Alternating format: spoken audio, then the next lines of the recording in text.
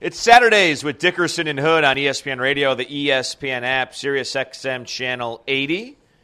Talked a lot of baseball so far this show. Again, the breaking news out of Major League Baseball. The Toronto Blue Jays have been denied approval by the Canadian government to play in Toronto amid the coronavirus pandemic. No word yet on where the Blue Jays are going to play. Maybe in Florida, maybe in Buffalo.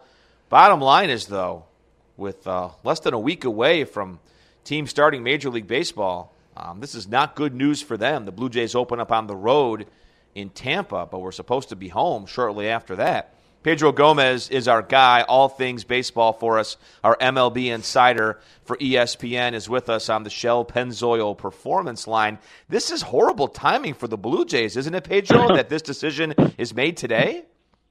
I mean, they've been up there for a few weeks already.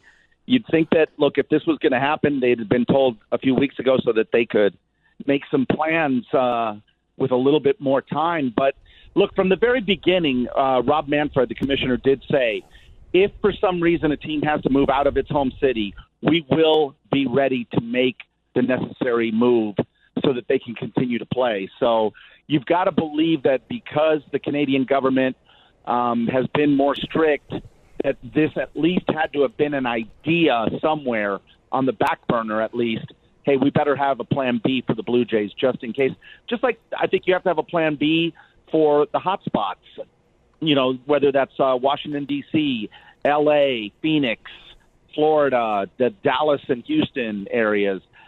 You've got to be ready to move just in case. So hopefully MLB is ready with this. And like you said, I mean, the likely spots are Buffalo, where the AAA team for the Blue Jays play, which is not that far from Toronto, or maybe Dunedin, their spring training site, which would not be nearly as good because of the overall heat that occurs in Florida. Even if you have a 7 o'clock game, it's still, there's a lot of heat. And Sundays are going to be getaway days. Those are still going to be 1 o'clock games.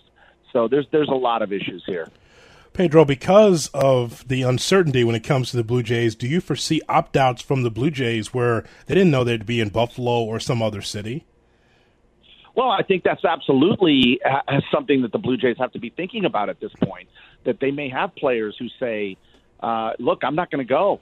If all this is, if it's this dicey, I may not feel comfortable doing this. So I would think you may. Look, the Blue Jays have a mostly young roster, and those are the type of players that probably will not opt out. But it wouldn't surprise me if one or two of the older guys say, I'm not doing this. It's not worth it. Pedro Gomez is our guest. It's Dickerson and Hood on this Saturday on ESPN Radio and the ESPN app. Pedro, a 60-game season. Give us an idea. 60 games in a Major League Baseball season. What are the challenges, aside from obviously if players test positive? Of course, that's something you can't control, and perhaps that's going to happen. But what are some of the baseball-related challenges that these teams are going to face trying to fit this all into 60 games? The biggest things are going to be obviously, you have to stay on the field. You get 3-4 guys that test positive and they have to leave your team, and they're starters or they're, part of your rotation or your closer, whatever. That's going to affect you, no doubt about it. So let's say you can stay on the field. I think you've got to try to avoid any type of losing streaks because, a 6-game losing streak during a 162-game season, it's tough, but it's not going to swallow your season. But a 6-game losing streak now is the equivalent of about a 19-game losing streak during a regular season. So that's going to be, or a 17-game losing streak, that's going to be something that is going to be very, very difficult to overcome, even something as minuscule as a 6-game losing streak. I think at the end, it's going to be, the last 2 weeks, 3 weeks of the season, you're going to have so many clubs that are vying for a postseason bid, and they're just going to give it everything they have to try to get in, especially clubs that don't normally play games that mean anything in the month of September, at least in recent times.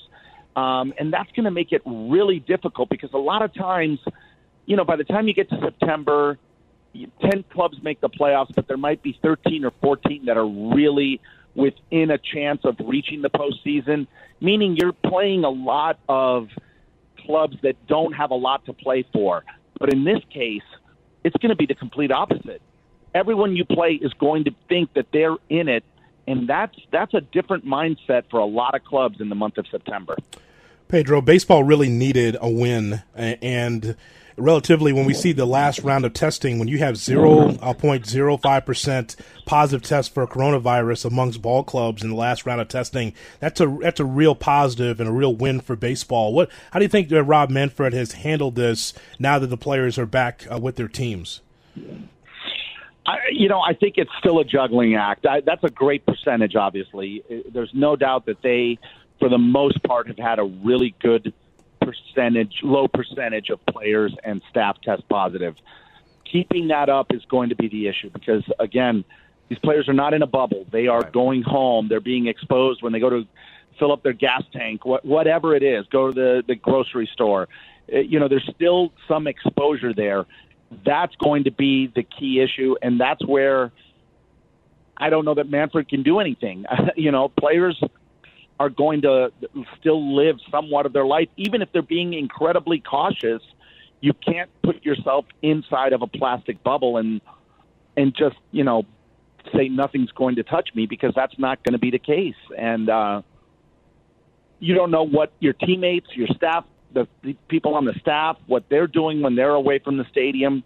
So there's still some obstacles, some hoops to jump through in order for this all to happen. I know that, look, the starting gate is here. The starting gate is on Thursday for those first two games, Friday for everyone. So it looks like at this stage we will get to the starting gate. The finish line is going to be the bigger question. Can they get to the finish line?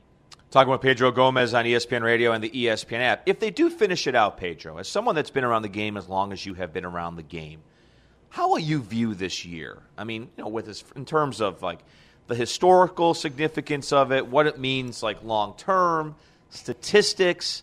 How do you wrap your head around a 60-game season? I think it's just something that we will mention down the road that, oh, yeah, the 2020 season, that was the 60-game season.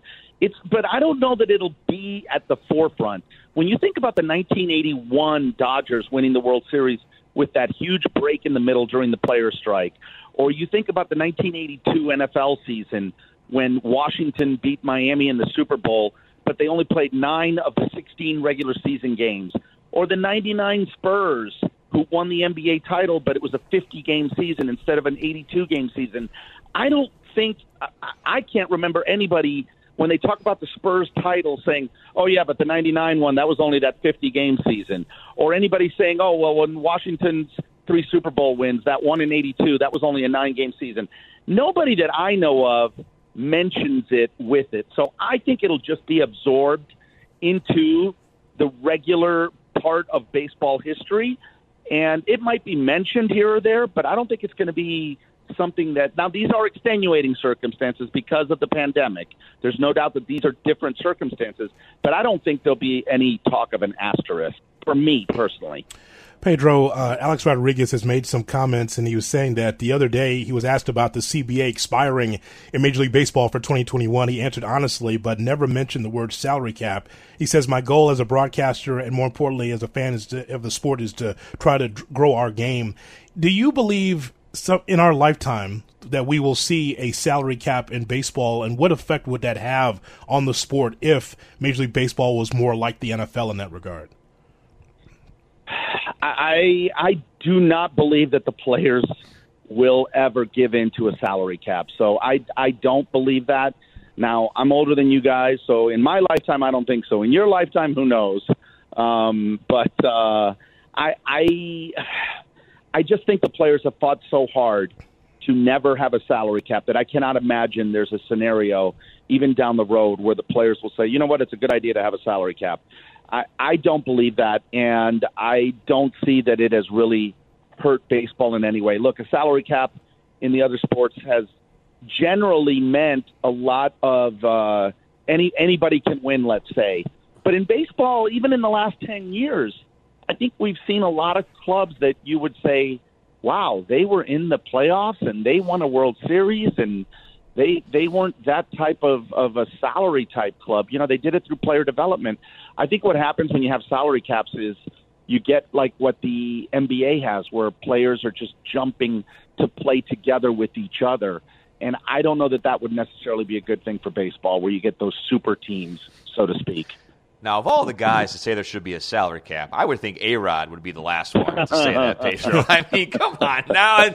And boy, how are guys going to look at him around the ballpark this year when he's doing games knowing that? That's going to be interesting. I mean, they may not have to look at him so much because there is such a different vibe to this year. It's not going to be what we've seen for decades where, reporters walk into the clubhouse and things like that.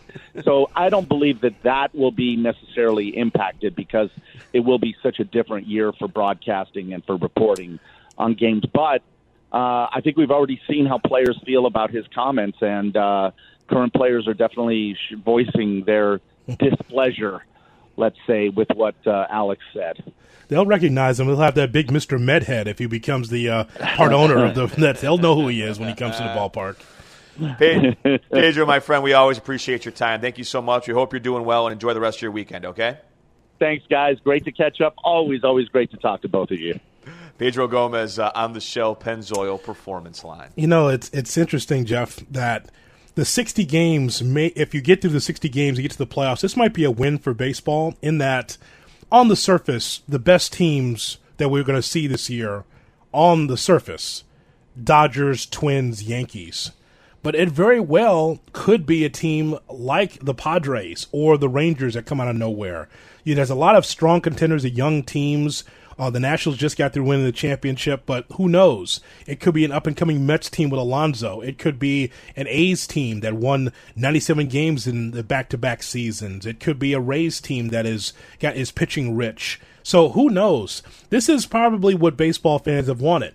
It's one thing to look at the Yankees and Dodgers and these big spenders, but maybe in these 60 games, maybe someone comes out of nowhere. And I think it is kind of pot luck with this kind of advanced schedule that we have here. I think in 60 games, your season can go off the rails really quickly and unexpectedly, too. So, yeah, from that standpoint, it'll be interesting. If we were to enter the NBA bubble, what would we need to pack in the suitcase? I know the first thing going in my partner's suitcase. We'll share that with you coming up next. It's Dickerson and Hood. It's ESPN Radio. Well,